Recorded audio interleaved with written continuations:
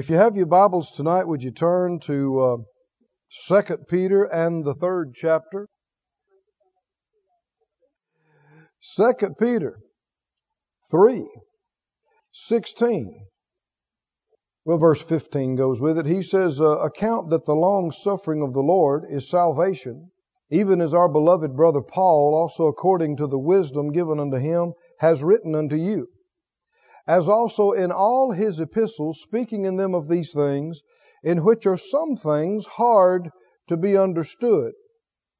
You know, the Bible talks about, as newborn babes desire the sincere milk of the Word, that you may grow thereby. And then he talked about that strong meat belonged to those that were of full age, those that were mature. So the Word of God is compared to food, natural food, and there's a wide range of food. There's, milk is food, but steak is food. But milk you can just swallow with no effort, but you can't just swallow steak. You have to chew it. And that's what he's saying, some things that are hard to be understood. That doesn't mean they're not good things. It just means you can't just swallow them. You have to chew on them and meditate on them. And he said, which they that are unlearned and unstable wrestle with. They wrest, as they do also the other scriptures, unto their own destruction. Look at the Amplified on that, please. The Amplified says, the ignorant and unstable twist and misconstrue the things that, Paul said in his epistles to their own utter destruction, just as they distort and misinterpret the rest of the Scriptures. So obviously there are those who twist Scriptures, who misconstrue, who distort and misinterpret what the Word says, and they do it to their own destruction. Look at the next verse, verse 17. He said, let me warn you therefore, knowing these things beforehand, that you should be on your guard. Say it out loud, be on your guard. About what? Be on your guard about what? About these folk that are twisting the Scriptures and misinterpreting them, lest you should be carried away by the error of lawless and wicked and fall from your own firm condition and your own steadfastness of mind. If you hear the rightly divided word of truth, it will cause you to become more and more persuaded. It cause you to become, like Dave was talking about, more and more confident and assured. But if you hear the wrong thing, even though you might have started out with some persuasion and confidence, you listen to the wrong thing, you can let people talk you out of your faith and begin to question what you previously were confident about.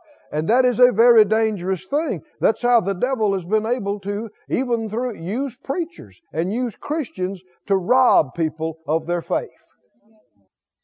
So, even though somebody's using the Bible and somebody's using Scriptures, that doesn't mean what they're saying and what they're deriving from it and what they're deducing from it is right. A lot of people have twisted the Scriptures. So, touching on one area where people have misunderstood and misinterpreted and misapplied, and it has to do with questions about healing.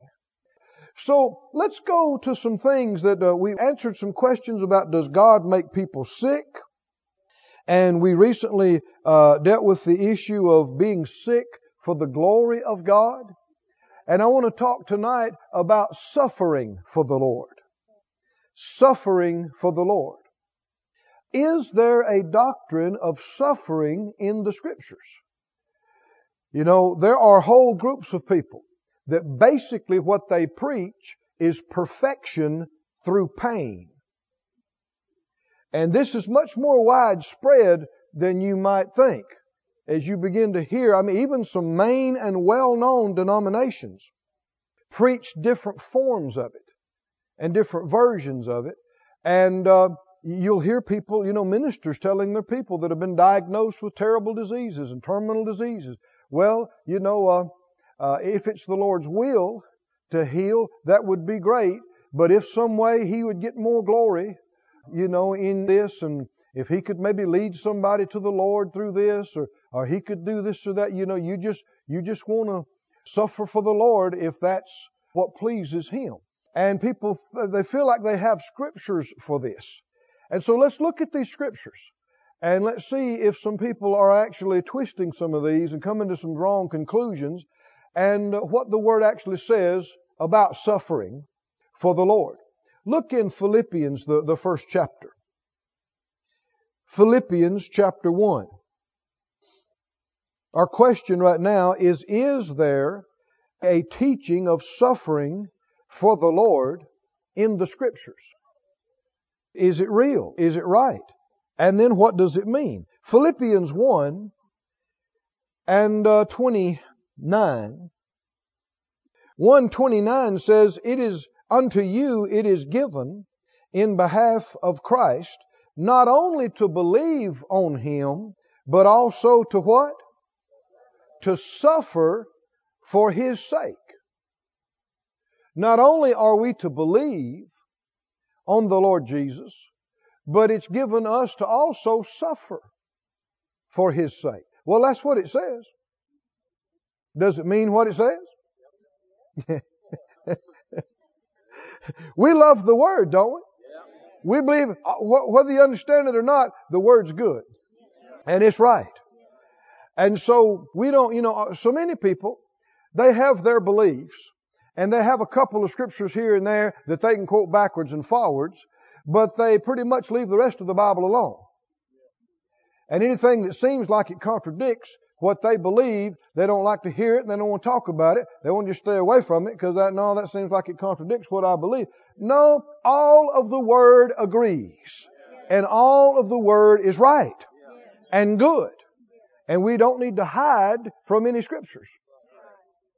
The Bible said it's given to us not only to believe on the Lord, but also to suffer for His sake. Is that true? It's true. Now what we need to find out is, what does that mean?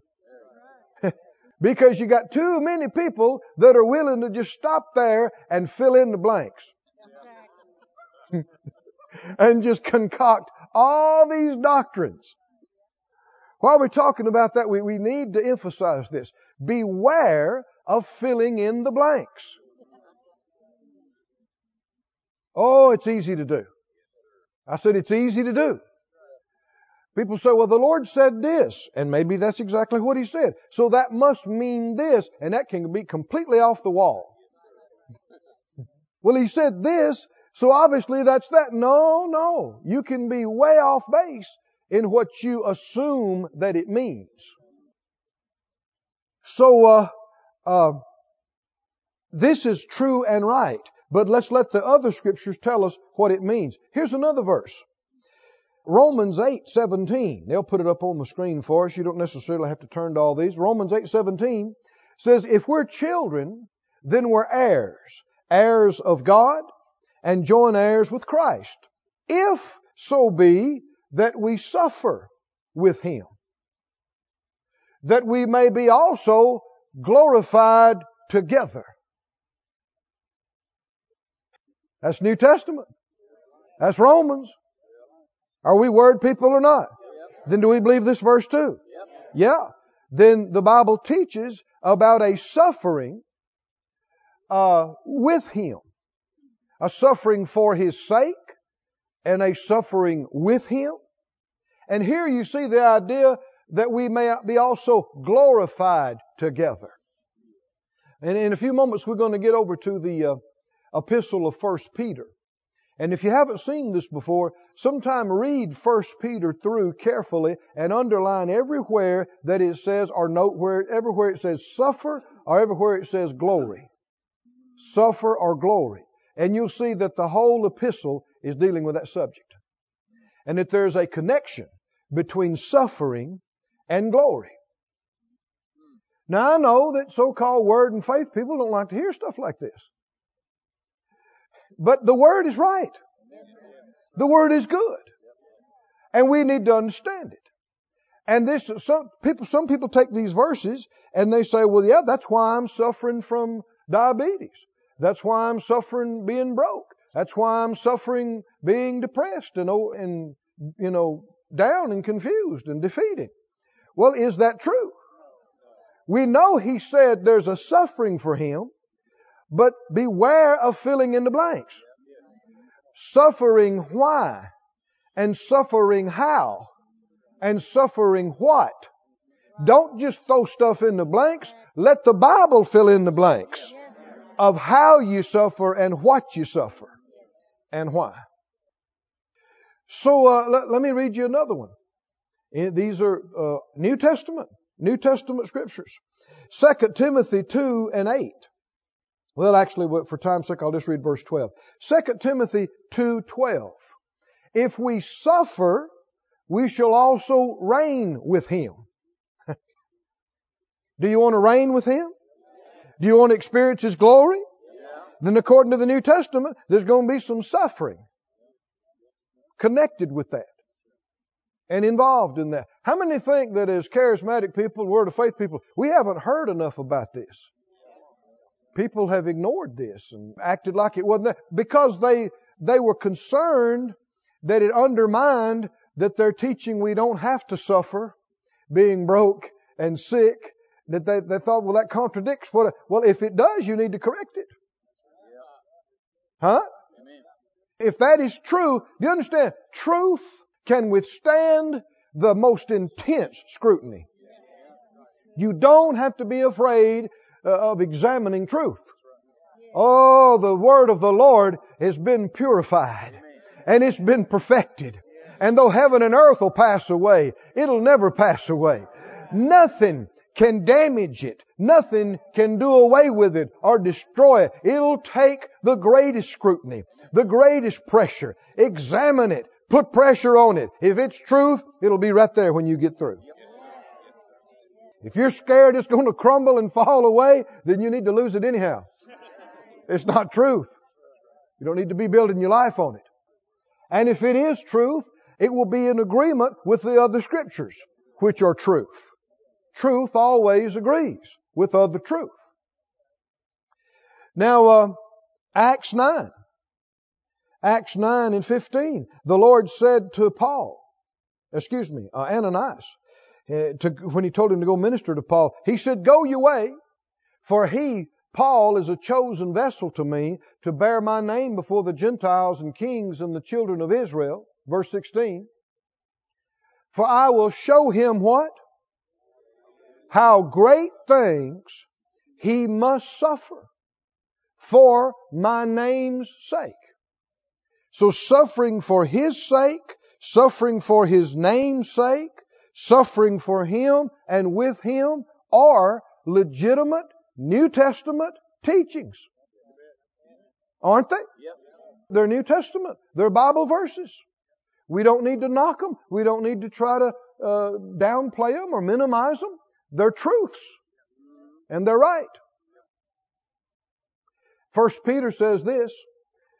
1 Peter 5 and 10. It says, "But the God of all grace, who has called us unto His eternal glory by Christ Jesus, after that you've suffered a while, make you perfect, establish, strengthen, settle you."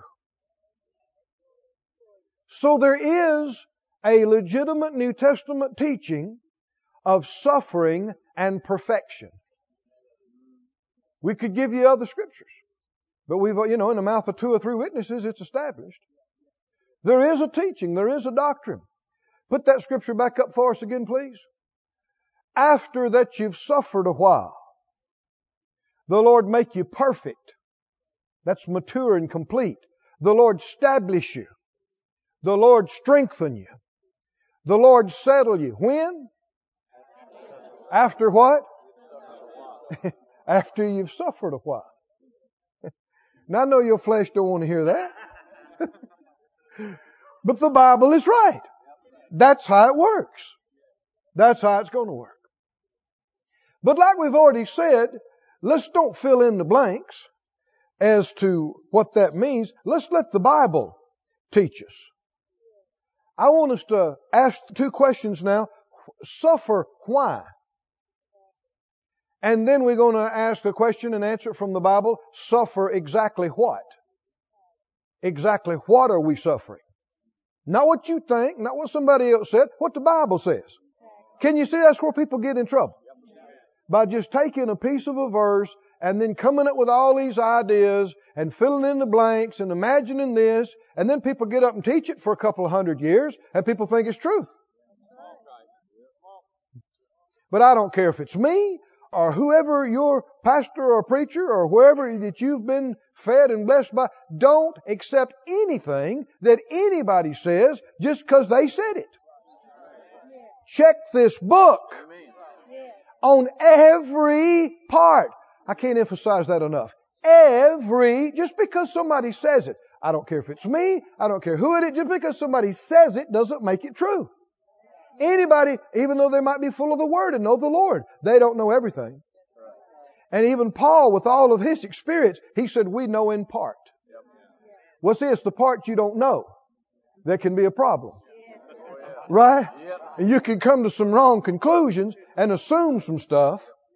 And may be innocent. You don't mean to be saying something wrong, but you just, because of all the gaps in your knowledge, you come to a wrong conclusion and fill in the blank, and you're wrong. If you'll grow with the Lord and keep feeding on the Word, that's one reason we encourage you. Read your chapter. Read your chapter every day, because you got to have something as a standard to measure everything by. And if you're ignorant of the Word, you're easily deceived, easily misled, easily duped. But the more full of the Word you are, then it's hard for the devil to deceive you and trick you. Because something, even though it sounds logical and it sounds reasonable and it looks obviously like that's the way it is, you'll think of 3 scriptures why that can't be right. And it makes you safe, makes you strong, it protects you. Can you see this? So let's ask and answer the question, suffer why? Or for why? Go to 1 Peter. We mentioned that 1 Peter is full of the subject on suffering, but also glory. Suffering and glory. 1 Peter 2, I want us to read a couple of passages in here, because this will answer the question as to why people are suffering. Is this important tonight? The libraries are just shelf after shelf of writings of philosophers and educators and from different religions and all kinds of theorizing on why people suffer. The suffering of humanity. But again, folks, just their own ideas and filling in the blanks. The Bible tells you exactly what's going on. 1 Peter, the 2nd chapter, 1 Peter 2, and let's begin down in about verse 19. He said, this is thankworthy if a man for conscience toward God endure grief, suffering wrongfully. For what glory is it if when you be buffeted for your faults, you shall take it patiently? But if when you do well and suffer for it, you take it patiently, this is acceptable with God. Now, we're going to see this repeated and made more clear as we go. But you see here 2 causes for suffering. And we need to know the difference and distinguish them. One is suffering because of your conscience before the Lord. And you'll find out that this is also called suffering according to the will of God. But there's another cause of suffering, and it's called suffering for your own faults. And it's not according to the will of God, and it's not connected with glory.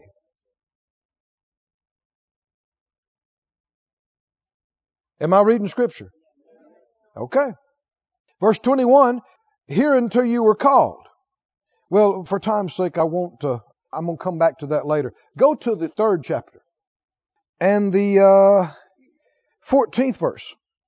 He said, but and if You suffer for righteousness' sake. Now, do you hear the Bible answering the questions why we're suffering? Why are we suffering?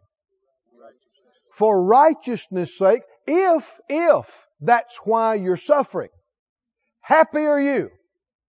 And be not afraid of their terror, and don't be troubled. Next verse. But sanctify the Lord God in your hearts, and be ready always to give an answer to every man that asks you a reason of the hope that's in you, with meekness and fear. Next verse. Having a good conscience, that whereas they speak evil of you as evildoers, they may be ashamed that falsely accuse your good conversation in Christ. Now here you begin to, we're jumping ahead almost to the next part now. What are they suffering? People are speaking evil of them. People are falsely accusing them. Can you see this? Verse 17, for it is better, if the will of God be so, that you suffer for what? For well-doing. Suffer for doing something good, rather than for evil-doing. Oh, do you see this? Is he distinguishing between two reasons why people are suffering and two causes why people are suffering? Skip down to the 4th chapter now. The 4th chapter and the 1st verse. He said, for as much then as Christ has suffered for us in the flesh, arm yourselves likewise with the same mind, for he that has suffered in the flesh has ceased from sin, that he should no longer live the rest of his time in the flesh to the lust of men, but to the will of God. Here you see that putting your flesh under and not yielding to desires and personal agendas is going to cause you some suffering. This is a suffering of not getting to do what you want to do. A suffering of not getting your way. And if you do that enough, the Bible talks about you having a breakthrough, that you no longer live your life as a slave to your emotions and your feelings and temptations. Hallelujah. But you live your life to do the will of God. And there's some suffering involved in that. The Bible refers to crucifying your flesh. Doesn't it? Does that sound like painful? Is that something you're going to enjoy? No. But is it something you should do? Is it something necessary to do? Will it involve some discomfort? The word suffer means to experience pain and discomfort. So is there a feeling and an experiencing of pain and discomfort that is according to the will of God? Yes, there is. But are there also a lot of people that are experiencing pain and discomfort, and it's got nothing to do with the will of God? It's because of their own faults and their mistakes. And there's no glory in it, and there's no reward in it. There's no upside to it. Skip on down to verse 12, that same chapter. He said, beloved, think it not strange concerning the fiery trial which is to try you, as though some strange thing happened to you. Don't fall off your chair when some stuff starts happening.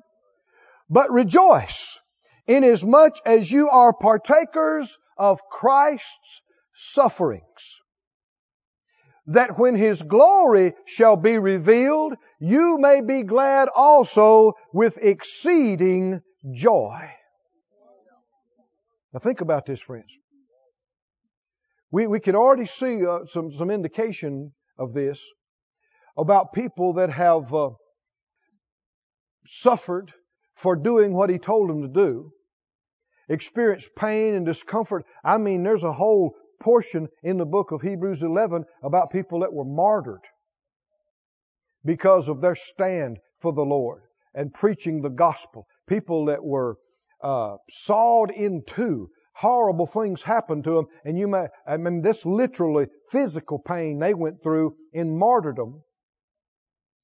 But do you suppose that when the mountains roll back and the sky rolls back and the trumpet sounds, and in that day when the books are open and everybody sees the Master and they see the scars in His hands and they see the scars in His feet, will it be glory? And how about those that suffered any punishment and pain for following Him and endured any discomfort for obeying Him, that identified Him when everybody else was too ashamed to stand up for Him? You stood up and you took your lumps, and you lost contracts, and you lost money, and you lost opportunities, and you endured pain and discomfort. But on that day, will it be glorious that you are with the one with the nail-scarred hands? Can you see this? Suffering and glory. Suffering and glory. He said, verse 14, but if you be reproached for the name of Christ. Now, this is showing us again what you suffer. We're seeing why you suffer, and we're seeing exactly what you suffer. What are you suffering? Reproach. Reproached for the name of Christ. Happy are you, for the Spirit of glory and of God rests on you. On their part, He's evil spoken of, but on your part, He's glorified. They cuss Him, use His name as a byword, say blasphemous things, say He's just a man. I mean, it's gotten worse in the last few years, of people in shows and everything else mocking the Lord. Mocking Him, saying ugly and terrible things. And they can make fun of us as they want to. We're going to glorify Him. Amen. We're going to honor Him. Amen. We're going to speak His name with reverence. They can call us old fogey. They can say we're simpletons who need the crutch of religion, but they're the ones who are deceived. Yep. And in that day, they'll wish they had suffered for Him some. Amen. They wish they had taken some lumps for Him and stood up for Him. On their part, He's evil spoken of. On our part, He is glorified. Say it out loud. On my part, He's glorified. In my house, in my area, in my family, in my life, He's glorified. Glorified. We've been bought with a price. So glorify God in your spirit and in your body, which are the Lord's. Belongs to Him. He said, verse 15, now get this. This is so clear. It takes the devil's help to get mixed up about this and confused about it. It is so clear. But He warns us, let none of you suffer like this, as a murderer, or as a thief, or as an evildoer, and look what else? Busybody. In other men's matters. That's a meddler. Meddler. You know, the Bible said in Proverbs that a man that meddles in somebody else's business and something that doesn't pertain to him is like somebody that comes and grabs a strange dog by the ears. How many know that is a good way to get bit? You see some stray pit bull going down the alley, you don't just run, grab him by the ears and go, "Hi, pup." Ain't your dog. Ain't your business. You better leave him alone. And the Bible uses that to describe people who just won't stay out of other folks' business. They poke their nose where it doesn't concern. And He said, you'll suffer because of that. Look at that verse again. Put it up again. Let none of you suffer as a murderer, or a thief, or an evildoer, or busybody in other men's matters. Are people suffering in the world because of stuff they have done and stuff they are doing? And does it have anything to do with suffering for Jesus or suffering for the Lord? No. Actually, this is something that rubs me crossways. and irritates me when I hear people talking about their suffering and suffering for the Lord, and it's obvious. This has got nothing to do with the Lord. This is you being dumb. This is you being rebellious, hard-headed, disobedient, breaking the law, breaking natural laws, doing other things. Let's be honest and have some humility about ourselves and admit it when we're suffering because of our stupidity. And don't get all spiritual about it. And go, well, you know, the devil's just attacking me in my finances and can't pay my bills. Well, it didn't help that you went and overcharged all your credit cards like a dummy. Huh? The devil didn't have to do anything. He just laughed while you messed yourself up. The Bible said, don't let anybody say when they're tempted that they're tempted of the Lord. For He cannot be tempted with evil, and He does not tempt anybody. But every man is tempted when he's drawn away of his own lust, that strong desire, and enticed. So what's going on? It was you. You wanted to do it, so you did it. And now you're in a mess. And don't be hollering, trying to make it spiritual.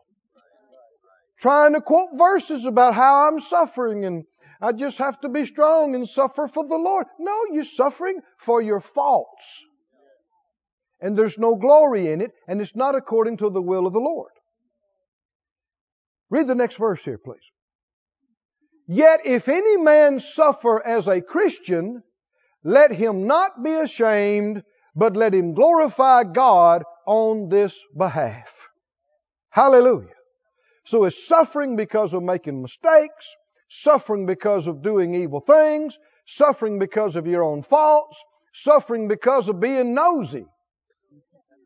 Got nothing to do with suffering for Jesus and suffering as a Christian. Now, there's a lot of people in a lot of churches that will say and try to say it or infer that they're suffering being sick for the glory of God. Well, there are millions of people sick on this planet. Are all of them suffering because they're Christians? Many church-going people that are enduring financial pain and discomfort and difficulty. And they'll try to tell you that they're suffering somehow for the Lord. We don't know. His ways are mysterious. But, you know, everything is for a reason. Have you heard that before? Well, it must be for a reason. Well, sure, there's a reason. The reason could be being dumb. But when people say it like that, they infer or imply there is a high and holy reason that we don't understand for all this pain. They're trying to say they're suffering for the glory of God, according to the will of God. Do you understand why I get worked up a little bit about this? It's not right. Let's don't do it. Let's stop this. There is a suffering according to the glory of God and the will of God. Suffering because you're a Christian. Why am I suffering? If you're going through some stuff, if you're experiencing some pain and some discomfort, don't fill in the blanks. Ask yourself the question. Let the Bible answer it. Let the Holy Spirit. Why am I suffering? Why am I going through this? And a lot of times we just have to admit it's my fault. I opened the door. If I'd have done what He told me to do, I wouldn't even be here right now. How many times is that the case? And the thing about if you do encounter some pain and discomfort doing what He told you to do, it's still painful and uncomfortable, but there's a grace. I said there's a grace on you to carry you through it. And His grace is sufficient. And you'll overcome. And then there is great reward on the other end of that, because you're suffering because of doing what He told you to do. Being a witness for Him. Accomplishing His plan and will. And there is reward. And there is glory for that. Not just in this life, but especially in the next. That's the kind of glory and suffering He's talking about. Can you say praise the Lord? Let me read something to you. I grew up under Brother Kenneth Hagin's ministry. He's my spiritual father. He's gone home to be with the Lord now. And he had more than one vision from the head of the church. And I want to read to you out of his book, I Believe in Visions, a part of one of these visions, because it sheds some light on exactly what we're talking about. He was preaching in the church, and this was in the early days of his ministry. He's young and excited, and he's preaching in this church, and he got all wound up and worked up preaching, and he decided he'd jump over the altar. What are you laughing about? So here he comes sailing over. They had, I guess, this little altar, that you'd come up and kneel down. He sailed over that. Man, he's a preaching and sweats are flying and he's flailing his arm. He comes sailing over that, and just about time he clears it, he notices somebody's brand new reel-to-reel tape recorder in his landing spot. They were taping the service. This is back before cassettes and all that. Big old reel-to-reel, recording the service. Well, he don't want to land on the recorder and destroy the recorder. So in midair, he tries to adjust his flight and lands wrong and lands on his elbow and really hurts it. Man, he's in pain and discomfort. He's suffering. But he manned up and finished his message and tried not to let it show too much. And after the service, he said, y'all got to take me to the emergency room. So, and he just, felt sure that he had just broken bones and messed stuff up because it was really hurting and swelling. And so pastor and his wife and Brother Hagin and his wife, they get in the car and they'd go into the emergency room. And on the way over, he said the Lord spoke to him. To him, it was an audible voice. And said to him to not worry about it. Let the doctors help him. Are you hearing all this? And just trust in Him, and that He would talk to him about this later.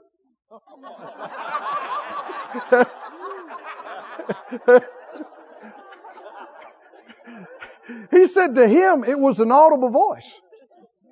He asked the other people, did y'all hear that? And they said, no, what? They didn't hear a thing. He said to him, it was like he was sitting in the car. So he went to the doctor and they examined. The doctor came in and said, well, no, good news is you didn't break any bones. The bad news is it's worse. Every ligament and muscle is completely out of place. In your shoulder and down in your elbow, and your elbow is shattered. Some of the pieces there. The main bones are not broken, but you couldn't stand the pain. So we'll have to put you to sleep, and we'll put this back into place. And then you'll have to carry your arm in a sling and a cast, and then you may not ever have full use of it. It may freeze in a partial position. Well, he said he did what the Lord said. He didn't worry about it. Just cast the care over on the Lord. And they put him to sleep. And he came to, and he got his arm in that cast. And he said in the middle of the afternoon, he's sitting up in bed because he's not sick. He feels good, except for this cast. And he had just eaten some of the food they brought him. He's in the hospital. And he said he heard steps coming down the hall. And he figures, well, it's the nurse, and the door opened, and he saw white, and he thought, well, that's the nurse. But then he looked on down, it was hairy legs. And he looked up, he said it was Jesus. Open vision. He said he saw him just as clearly as he ever saw any human being in his life. And he said the Lord walked up and took a chair and pulled it around to the side of his bed and sat down and said, I said to you the other night in the car that I would speak to you later about this, and I've come to do that. Wow. But now listen to part of what he said. A number of things to him, but listen to part of what he said the Lord said. He said, I'm reading out of the book, I Believe in Visions. He said, in my hospital room, the Lord reminded me of what He had told me in the car on the way to the hospital. He said, I told you that your arm was not broken, but that you had knocked your elbow out of place and you had this fracture. And He said, I also told you, now listen, I told you this was the devil's work, but it would all work out to my glory and your good. Did you hear this? Whose work was it? That he fell and that he hurt his elbow? Somebody say devil's work. Say it again. Devil's work. See, if it's killing, if it's stealing, if it's destroying, that's not the Lord. I said, that's not the Lord. So this is something that hurt him. It's something that's taken away from his time, maybe his money, his mobility. This is not God's work. He said, it's the devil's work. But He said, it'll all work out to my glory and your good. Don't you like that? Is God bigger than the devil? Is He bigger than the work of the devil? And even something that the devil meant for evil, he didn't mean for it to bless you anyway or to give God any glory. But God's big enough that if you do what He says, He can take that bad thing and turn it around. And before it's all done and said, God, get glory out of it. But like we were teaching last week, it wasn't the sickness that gave glory to God. It wasn't the sin. It wasn't the damaged arm. It was the deliverance out of it. It was the healing. It was the forgiveness and cleansing and restoration. Let's don't get them mixed up. He said, I replied and said, yes, Lord, I haven't worried about it for a minute because I know you told me that. And in fact, I've just been having a glorious time in the Lord. I'm not in the hospital there. And the Lord said to him, you're to be commended for taking me at my word. He said, now I want to say this to you. Now listen carefully. He said, this has happened to you not because it was my perfect will for you, because it's not my will at all. But this has happened to you because you got out of my perfect will into my permissive will. Now, yes, he took a flying leap over the altar. But there's more to it than this. See, so many times something happens and we just look at the actual incident and don't get the full picture of what culminated in the incident. A lot of things were happening prior to that to cause you to wind up at that point in time. He reminded me of the Scripture. He said, be not conformed to this world, but be transformed by the renewing of your mind, that you may prove what is that good and acceptable and perfect will of God. And he said the Lord explained that He permits people to do things that aren't His will. Does He? Could that cause them some problems? Yes. For example, he said, it wasn't my will that Israel have a king. And I told them so. But they wanted to be like other nations. And they kept clamoring for a king, so God permitted them to have a king. And he told Brother Hagin, he said, some time ago, when you preached to a convention of ministers, you stated that your ministry was that of a teacher and a prophet. He said you got into trouble because you reversed the order, putting your teaching ministry first and your prophetic ministry second. And when you did that, you've gotten out of my perfect will and into my permissive will, and you've opened the door for the devil to attack you. Now this is obviously something he knew, from what Brother Hagin knew. But over a period of time, he had changed the emphasis of his ministry from what the Lord had given him. And over a period of months and even years now, it's culminated where he's gotten injured from a seemingly innocent fall. So many times people are so short-sighted. They just see the accident, the incident, the problem, the attack. But the real question is, why wasn't the Lord able to protect me from it? Did you hear me, friend? If something happened that's not His will, you could say, well, I zigged when I shouldn't have zagged. It's not that simple. How'd you get there? You know, why wasn't the Lord able to protect you, to keep it from happening? He goes into this immediately. He said, you might ask, this is the Lord Jesus talking to him. He said he saw him just as clear, sitting by his bed in the hospital.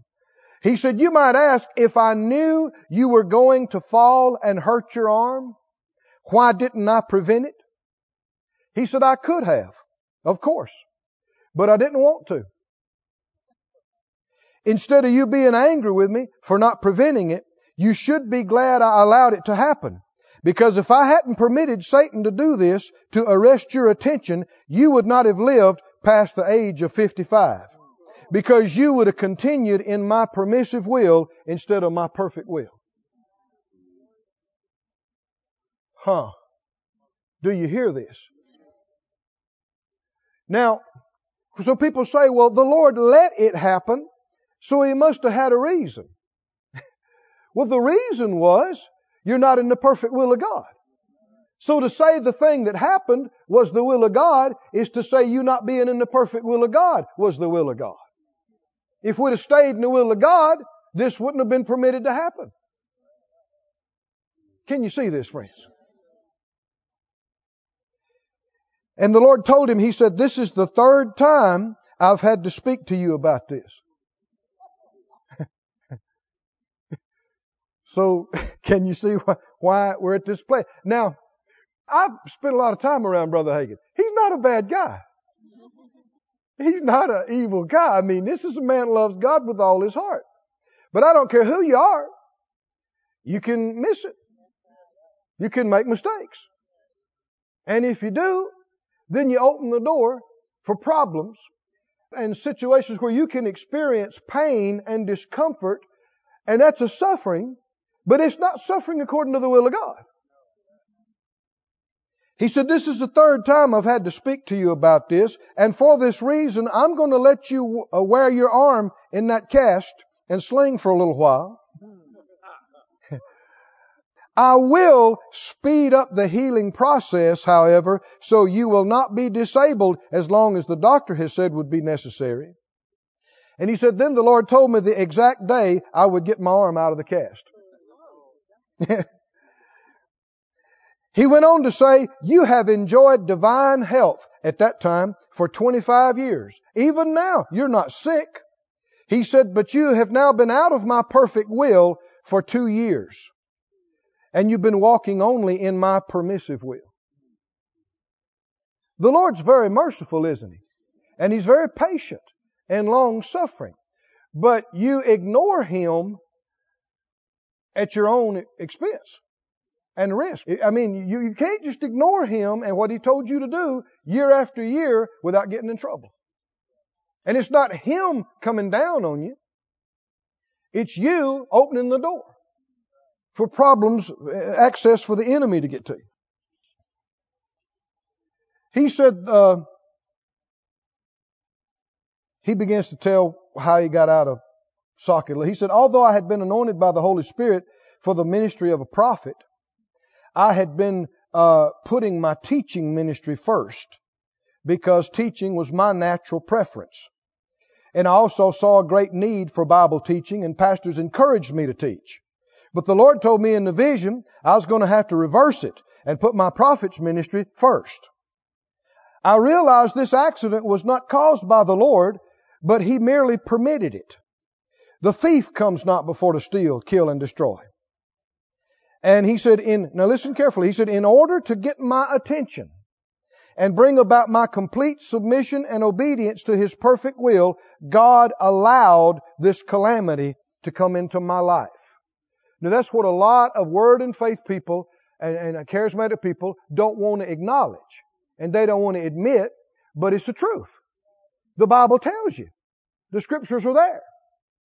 But we've got to keep reminding ourselves, though the Lord allows something, that doesn't mean it's His will or that it pleased Him.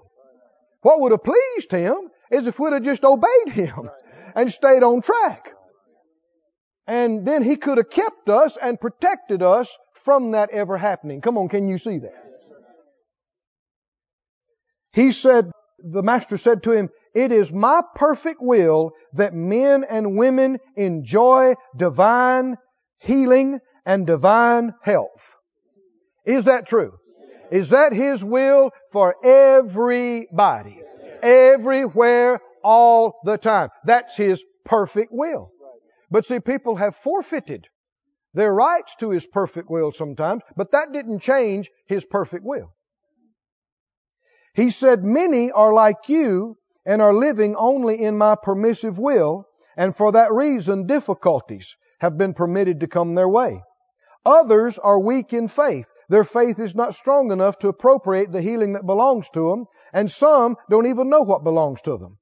He said, "Always pray for people who are sick and in the hospitals and under the care of doctors, that I will speed up the healing process, because I will do that for you." Thank you, Lord. And there was more detail that he went into. But can you see that that is a perfect example of what the Lord is saying in 1 Peter about two causes and reasons for suffering? So let's not let people confuse us or deceive us and twist and misinterpret the Scripture and say, well, yeah, the Lord, if He didn't do it, He allowed it. And if He allowed it, He must have had a reason. Well, yeah, there's always a reason. But the reason can be us making mistakes. And so if we are encountering some pain and some problems and some discomfort and some lack, we need to ask ourselves, why? Why am I going through this? Is this really according to the will of God? Is this really for the glory of the Lord? Why? And be honest and say, Lord, if I open the door somewhere, help me to see this. And if you'll be honest, so many times you already know. It's something that we've been talking about this on Sunday, hadn't we? It's light that you already had that you ignored and got away from. And it's dangerous not to walk in the light we have, not to do what we know to do. That'll open the door and allow the enemy to cause us some problems. Oh, but if we'll walk in the light, as He's in the light, if we'll be willing and obedient, we'll eat to the good of the land. It'll get brighter and brighter every day. And the wicked one touches us not. Because we're kept by the power. That's the perfect will of God, isn't it? Does it pay to obey? Oh, it does. It pays to obey. Let's go on and talk more specifically. We answered the question from the Bible, why we're suffering. There is a suffering according to the will of God. So let's answer the question exactly what it is you would be suffering for the glory of God. 2 Timothy 3. The Lord's helping us, isn't it? Isn't it good to have light and have understanding instead of being in the dark? 2 Timothy and 3. Verse 10. 2 Timothy 3:10.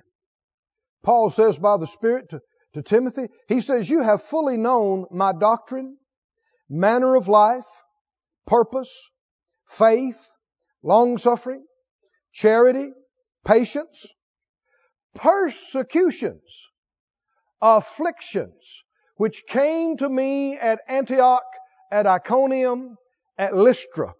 The Bible mentions some of the specific things he went through in the Scriptures. The Lord willing, we'll get to that before this series is over.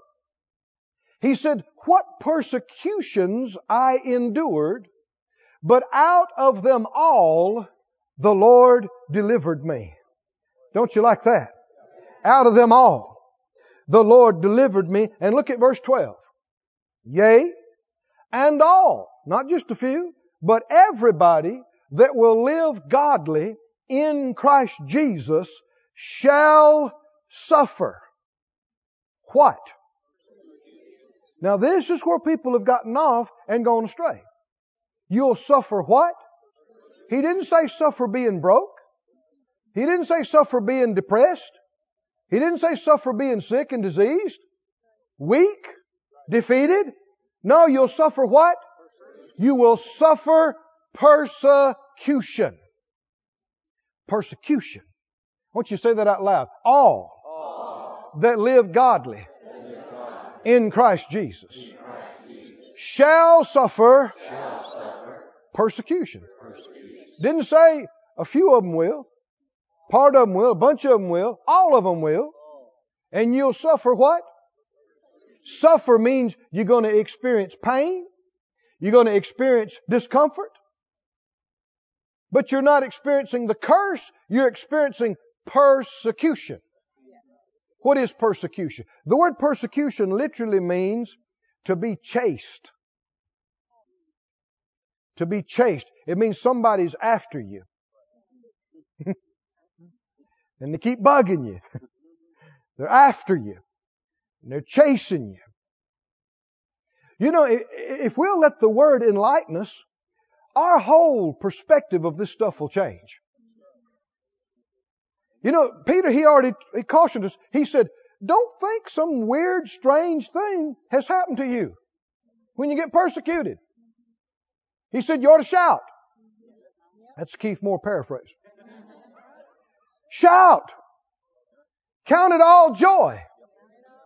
Didn't the Bible talk about this? How can you?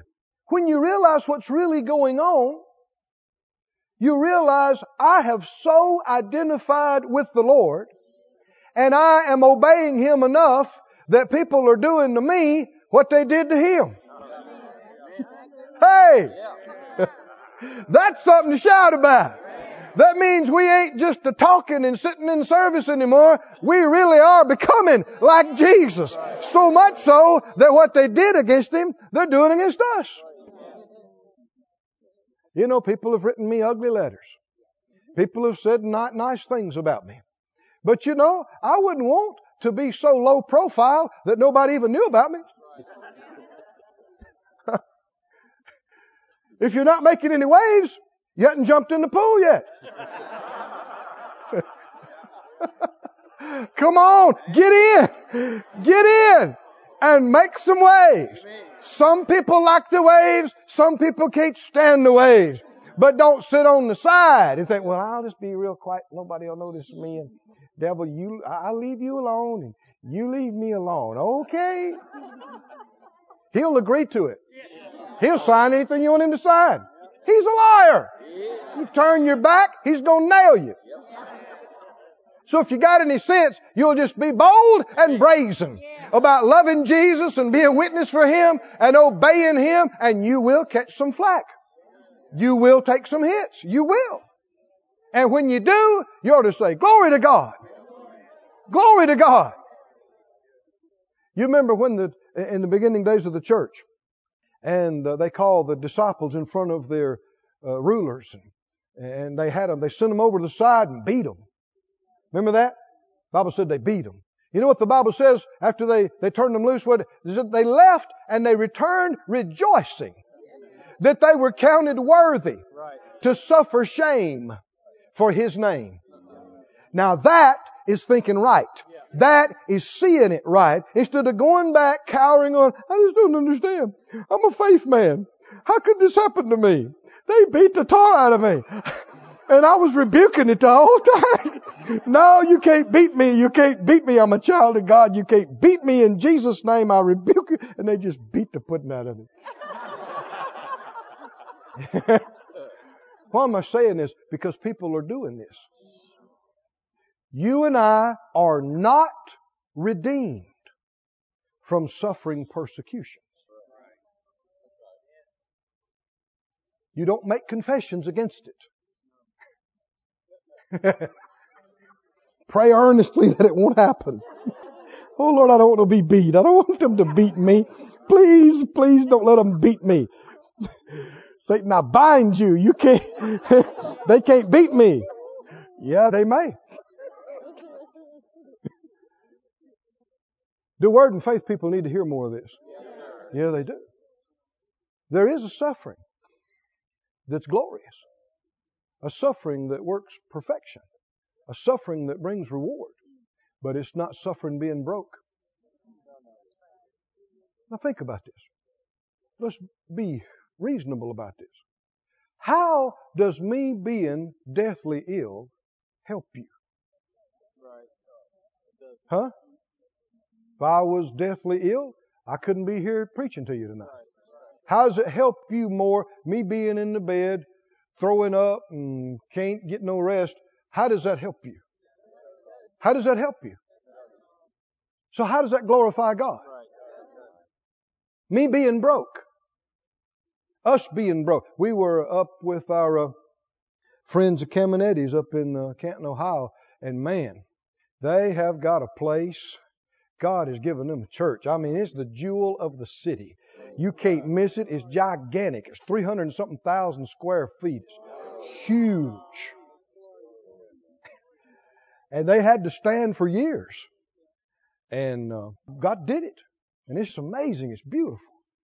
And we were talking, about it. If they and us and others if we didn't believe in prosperity, you'd never see anything like that. The Lord did it, but He's got to get you to believe it and cooperate with Him. And we have taken flack. People have talked so ugly about me. I mean, just recently, just last week, people said ugly things about me. Somebody got upset about the sign up there.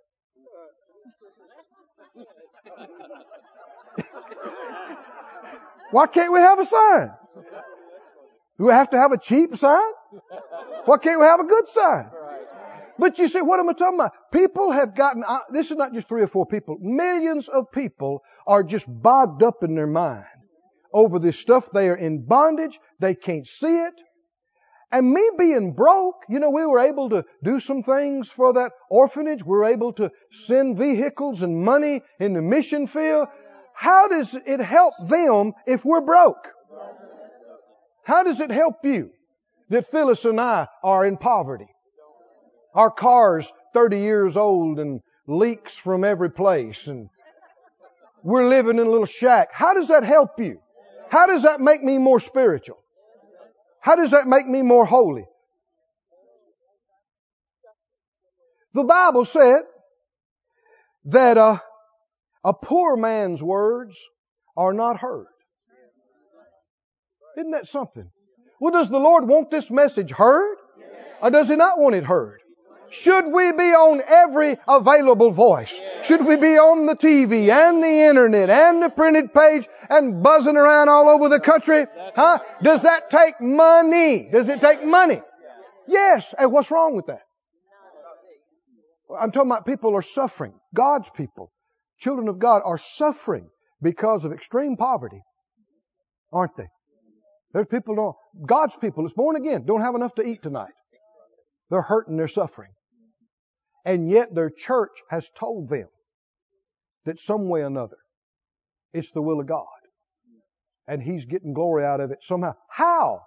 How? It's not helping me. It's not helping you. Who's it helping? Being broke, not having your needs met, being sick and not able to go has nothing to do with glorifying God. It's part of the curse for breaking God's law. And we've been redeemed from the curse of the law. Now, we hadn't been redeemed from suffering persecution, but we have been redeemed from suffering the curse. Come on, do you believe it, friends? So can you see how that people have taken these verses and not understood what they meant and just twisted them and taken a piece and filled in the blanks? And yes, it says that, but what does it mean? What do we suffer? We suffer persecution. Listen to some other scriptures along this line. He said in Acts 5, we already quoted this, but it said they departed from the Acts 5:41. They departed from the council and rejoiced that they were counted worthy to suffer what? Shame. Suffer persecution. That's people being after you, chasing you, harassing you, hounding you. I know you don't like it. I don't enjoy it either. But it's part of standing up for the Lord. And also suffering shame. The word shame literally means being despised. Being despised and dishonored. And a lot of people are mousy about their witness and their Christianity because nobody wants to be despised. Nobody wants to be looked down on as ignorant. Nobody wants to be looked down on as superstitious and weak. But there are times when you got to speak up. And it'll cost you. And people will make fun of you. They may not do it to your face. They may do it behind your back, but you know they're doing it. But if they are, it means your light's shining. It means you're actually standing up for Him. And it's not something to be ashamed or embarrassed about. Look people in the eye. The stronger you get and you walk with the Lord, you'll be like this. You won't have to try to make yourself be like this. You'll be like this. I know Brother John Osteen, years ago, he was at a car dealership. I guess he was transacting some business and got in an elevator and this guy was, this salesman was just cussing, blowing smoke in his face and just cussing, using the Lord's name in vain. And this went on for several minutes. And they started to go upstairs, and when the door shut, Brother Osteen's got a captive audience now. He said, "Glory to God! Glory to God! Hallelujah! Glory!" He said the fellow about dropped his cigar and backed up. What? He said, "You gonna cuss him? I demand equal time. I'm gonna praise him." Well, he's obviously not intimidated and not ashamed of the Lord. Well, what'd that guy say about him after he left? I don't know, but who cares?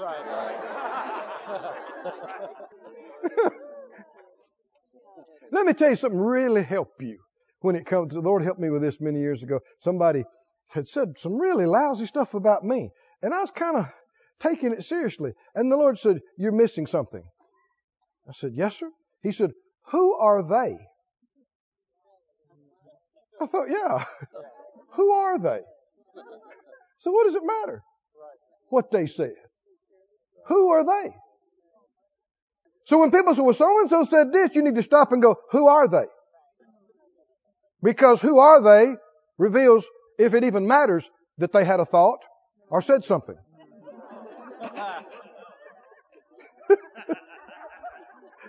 Somebody who's totally ignorant and whose opinion doesn't matter at all, you should not lose any sleep over what they said.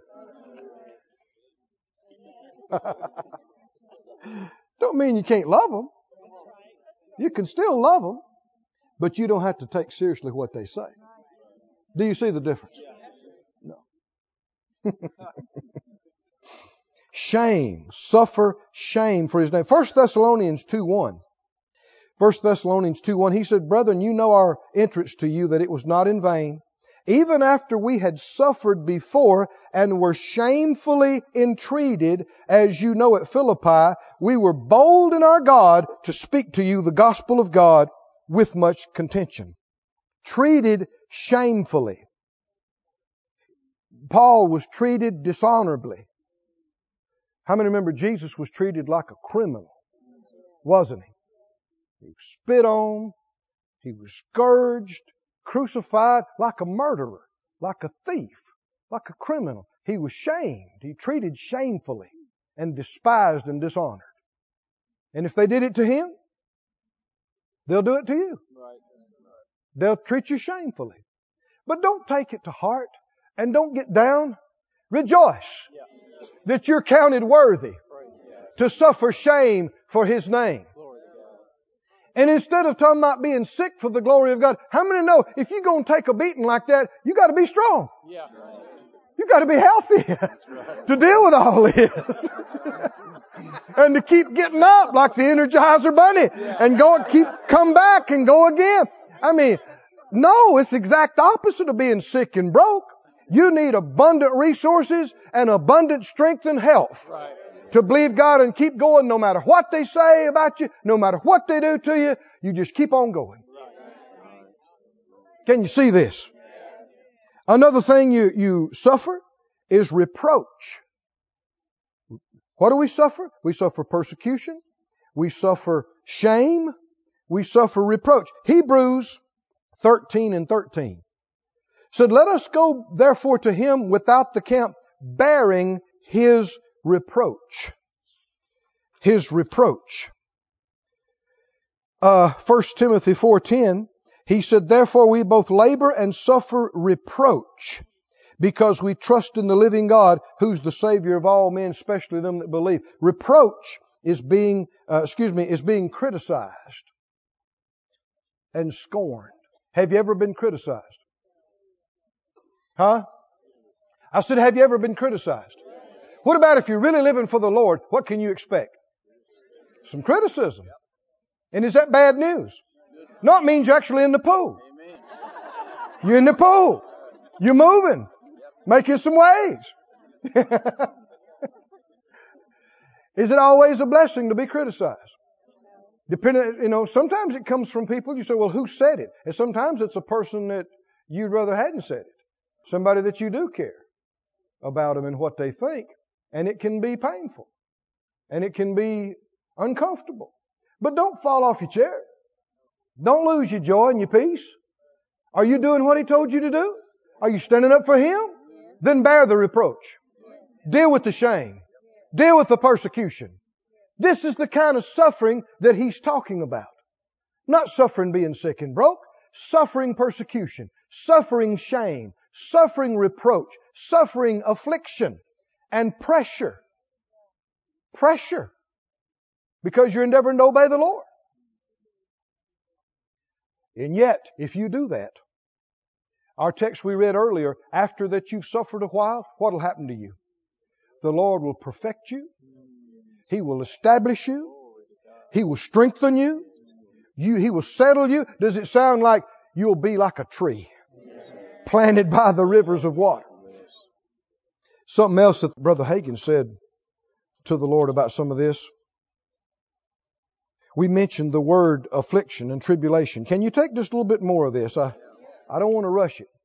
I don't know that we'd get back to it, and I want to finish it. Can you do it? Yeah. 2 Thessalonians chapter 1 verse 4, he said persecutions and tribulations that we endure. 1 Thessalonians 3 and 4, he said, we told you before that we should suffer tribulation. The word tribulation and affliction means to crowd and to press and to pressure. To pressure. To bring pressure on. This is suffering that is according to the will of God when you do what He tells you to do. The enemy will try to pressure you. He'll do it through people sometimes. Try to pressure you. Push you, crowd you. And you got to stand up and not yield to the pressure and bend to the pressure. Brother Hagin said years ago he pastored a church. And it was basically a split church that hadn't split yet. He said half the people sat on this side and would never sit on that side. And the other people sat over there and they just glared at each other. They had had some problems before he got there. And he said, man, he'd pray and study all week and get up in the pulpit and preach his heart out. He said it was like throwing a big rubber ball. And it just hit the back of the room and just come back, boom, slap you in the face. His preaching. He'd preach and it just bounced back and hit him in the face, felt like. And they just sit there and glared at each other. And he said, weekend after weekend, after the Sunday night service, him and Miss Aretha would go home and they're laying down to go to sleep. He said he'd tell her, if I didn't know that the Lord sent me here, I'd go get a U-Haul trailer right now. I'd just back it up to the parsonage, load our stuff up. We'd be gone in the morning. Gone. If I didn't know. But a lot of people didn't just say, I feel like it. They did it. Right, yeah. Because if it's uncomfortable, they left. What? Are they experiencing some pain and discomfort? So there are more ways to hurt than physically. And yet, he said every church that the Lord sent me to was a troubled church. And it was difficult in the beginning. But they just stay with it and just keep believing God and just preaching the Word until people started forgiving each other, loving each other. He said sometimes all he could preach on was love in heaven. But he said when they got everybody thinking about going to heaven and loving each other, they'd eventually get past it. And then they could go on to other things and get to victory. What is that? That's our text that we saw. They didn't get to go where they wanted to go and do what they wanted to do and leave when they wanted to leave. They suffered discomfort and pain having to put their flesh under and stay hooked in an uncomfortable place. People don't always appreciate you, but that doesn't mean you can leave. Did the Lord send you there? Well, then you best stay. And after you've suffered a while in that situation, the Lord will perfect you and strengthen you and establish you and settle you. You will grow up. There are so many Christians that they've been born again 20, 30, 40 years and they've never grown up. They're still spiritual babies because every time they get in a situation where it's a little uncomfortable, they bail. They quit. They bail out of their job. They bail out of their marriage. They bail out of the church God sent them to.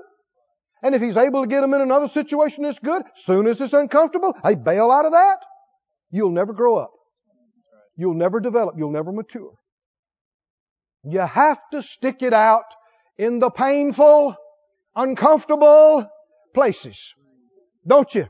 And having done all to stand, stand. And you stay with it. He that endures till the end shall be saved. 2 Corinthians 6. Is there a doctrine of suffering in the Scriptures? Yes, there is. But are there reasons why people suffer? Right reasons and wrong reasons. And then, what exactly are we to suffer? We've seen from the Scriptures a list. Persecution, affliction, shame, reproach.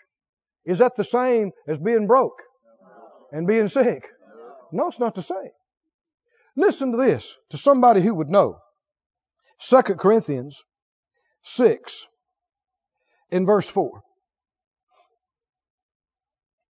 He says, in all things approving ourselves as ministers of the gospel, in much patience, in afflictions, in necessities, in distresses, in stripes, in imprisonments, in tumults, in labors, in watchings, in fastings, by pureness and knowledge and long suffering, by kindness, by the Holy Ghost, by love unfeigned, by the word of truth, by the power of God, by the armor of righteousness on the right hand and left, by honor and dishonor, evil report and good report, deceivers and yet true, unknown and well known, dying and behold we live, as chastened and not killed, as sorrowful yet making always rejoicing, as poor but He didn't stay there, making many rich, as having nothing and yet possessing all things. Does this sound like an overcomer? You might have been knocked down, you might have been challenged and tried, but you didn't stay there. He came out on the other side. You might have started out poor, but you wound up making many rich. You might have started out in dishonor, but you wound up in honor. Come on, can you see this? Did he go through some stuff? Yes, he did. But was he defeated? No, he was not defeated. Look in 2 Corinthians 11. 2 Corinthians 11 and 23. 11:23. He said, are they ministers of Christ? I speak as a fool. I am more. In labors more abundantly, in stripes above measure, in prisons more frequently, in deaths often. Of the Jews 5 times received I 40 stripes, except one. Thrice was I beaten with rods. Once I was stoned. That's usually enough for most other people. Nothing else happens usually after that. But then 3 times I suffered shipwreck. A night and a day I have been in the deep. In journeyings often, in perils of waters, in perils of robbers, in perils by my own countrymen, perils by the heathen, perils in the city, perils in the wilderness. We'd say dangers. Dangers in the sea, dangers among false brethren, in weariness and painfulness, in watchings often, hunger, thirst, fastings, cold, nakedness. And beside those things that are without, that which comes upon me daily, the care of all the churches. Now this is an extensive list of pain and discomfort. You know what is conspicuous for its absence? Being diseased. Being diseased. Come on, can you see this? I mean, if being sick was the biggest part of it, surely He'd have given us some detail. No. How many know if you're going to go through beatings and shipwrecks and stonings, you got to be strong. If He was that sick and weak, a couple of rocks would have took Him out. Wouldn't have been no 3 beatings. Then it hit Him 5 or 6 times and He went, and fell out. You got to be supernaturally held up and strong and quickened and healed and kept to go through what this man went through and keep on going and preaching the gospel for Jesus. Come on, can you see this? Did He suffer? Yes, He did. But He didn't suffer from the curse of the law. He suffered. Is this persecution? Is this affliction? Is this being treated shamefully and reproached? Yes, it's obvious what He's suffering. And this was according to the will of God. And will He experience reward forever for it? Partaker of the glory that shall be revealed. In conclusion, go to 1 Peter 2, please. 1 Peter 2. I like the way the Lord did this in this passage because He knew how people would think and how they would twist the Scriptures and some of the unscriptural suffering doctrines they would come up with. And listen to what he says. We read this earlier, but look at it again. 1 Peter 2 and verse 19. 1 Peter 2:19. For this is thankworthy, if a man for conscience toward God endure grief, suffering wrongfully. What glory is it if when you be buffeted for your faults, you shall take it patiently? But if when you do well and suffer for it, you take it patiently, this is acceptable with God. For even hereunto were we called, because Christ also suffered for us, leaving us an example that you should follow His steps, who did no sin, neither was guile found in His mouth, who when He was reviled, reviled not again, when He suffered, He threatened not, but committed Himself to Him that judged righteously. We need to distinguish between Jesus suffering as our substitute and Jesus suffering as our example. You cannot suffer and bear for Jesus what He bore for you.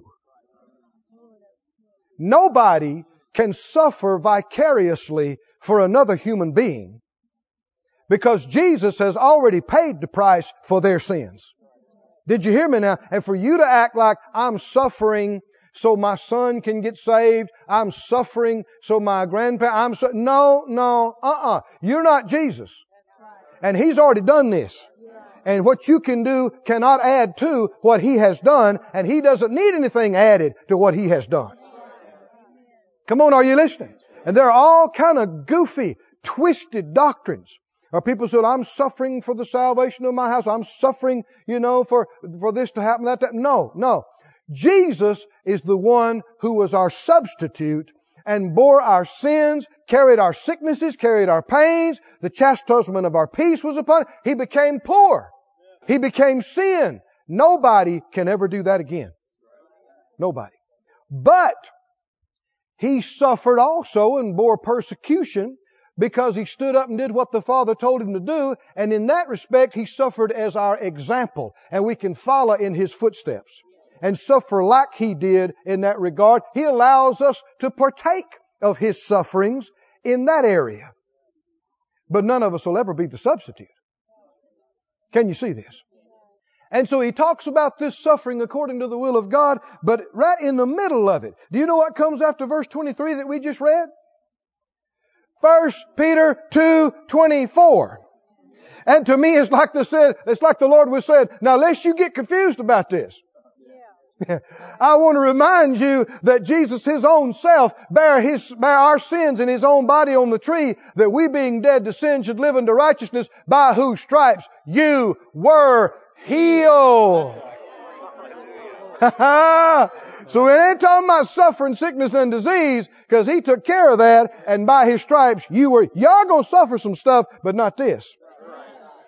By His stripes you were healed. Stand up on your feet, everybody. Oh, thank you, Lord. Thank you, Lord.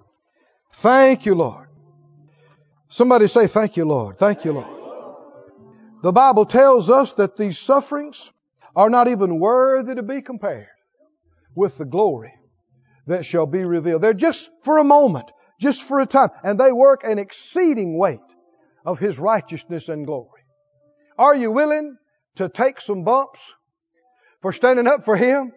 Are you willing to take some flack and be talked about and be pressured and be treated improperly? Sure. Because His grace is more than enough. Hallelujah. This ministry has been brought to you today free of charge by the partners of More Life Ministries and Faith Life Church. If you would like to help send this word to others at no charge, you can become a word sender today. For more information, visit our website at morelife.org.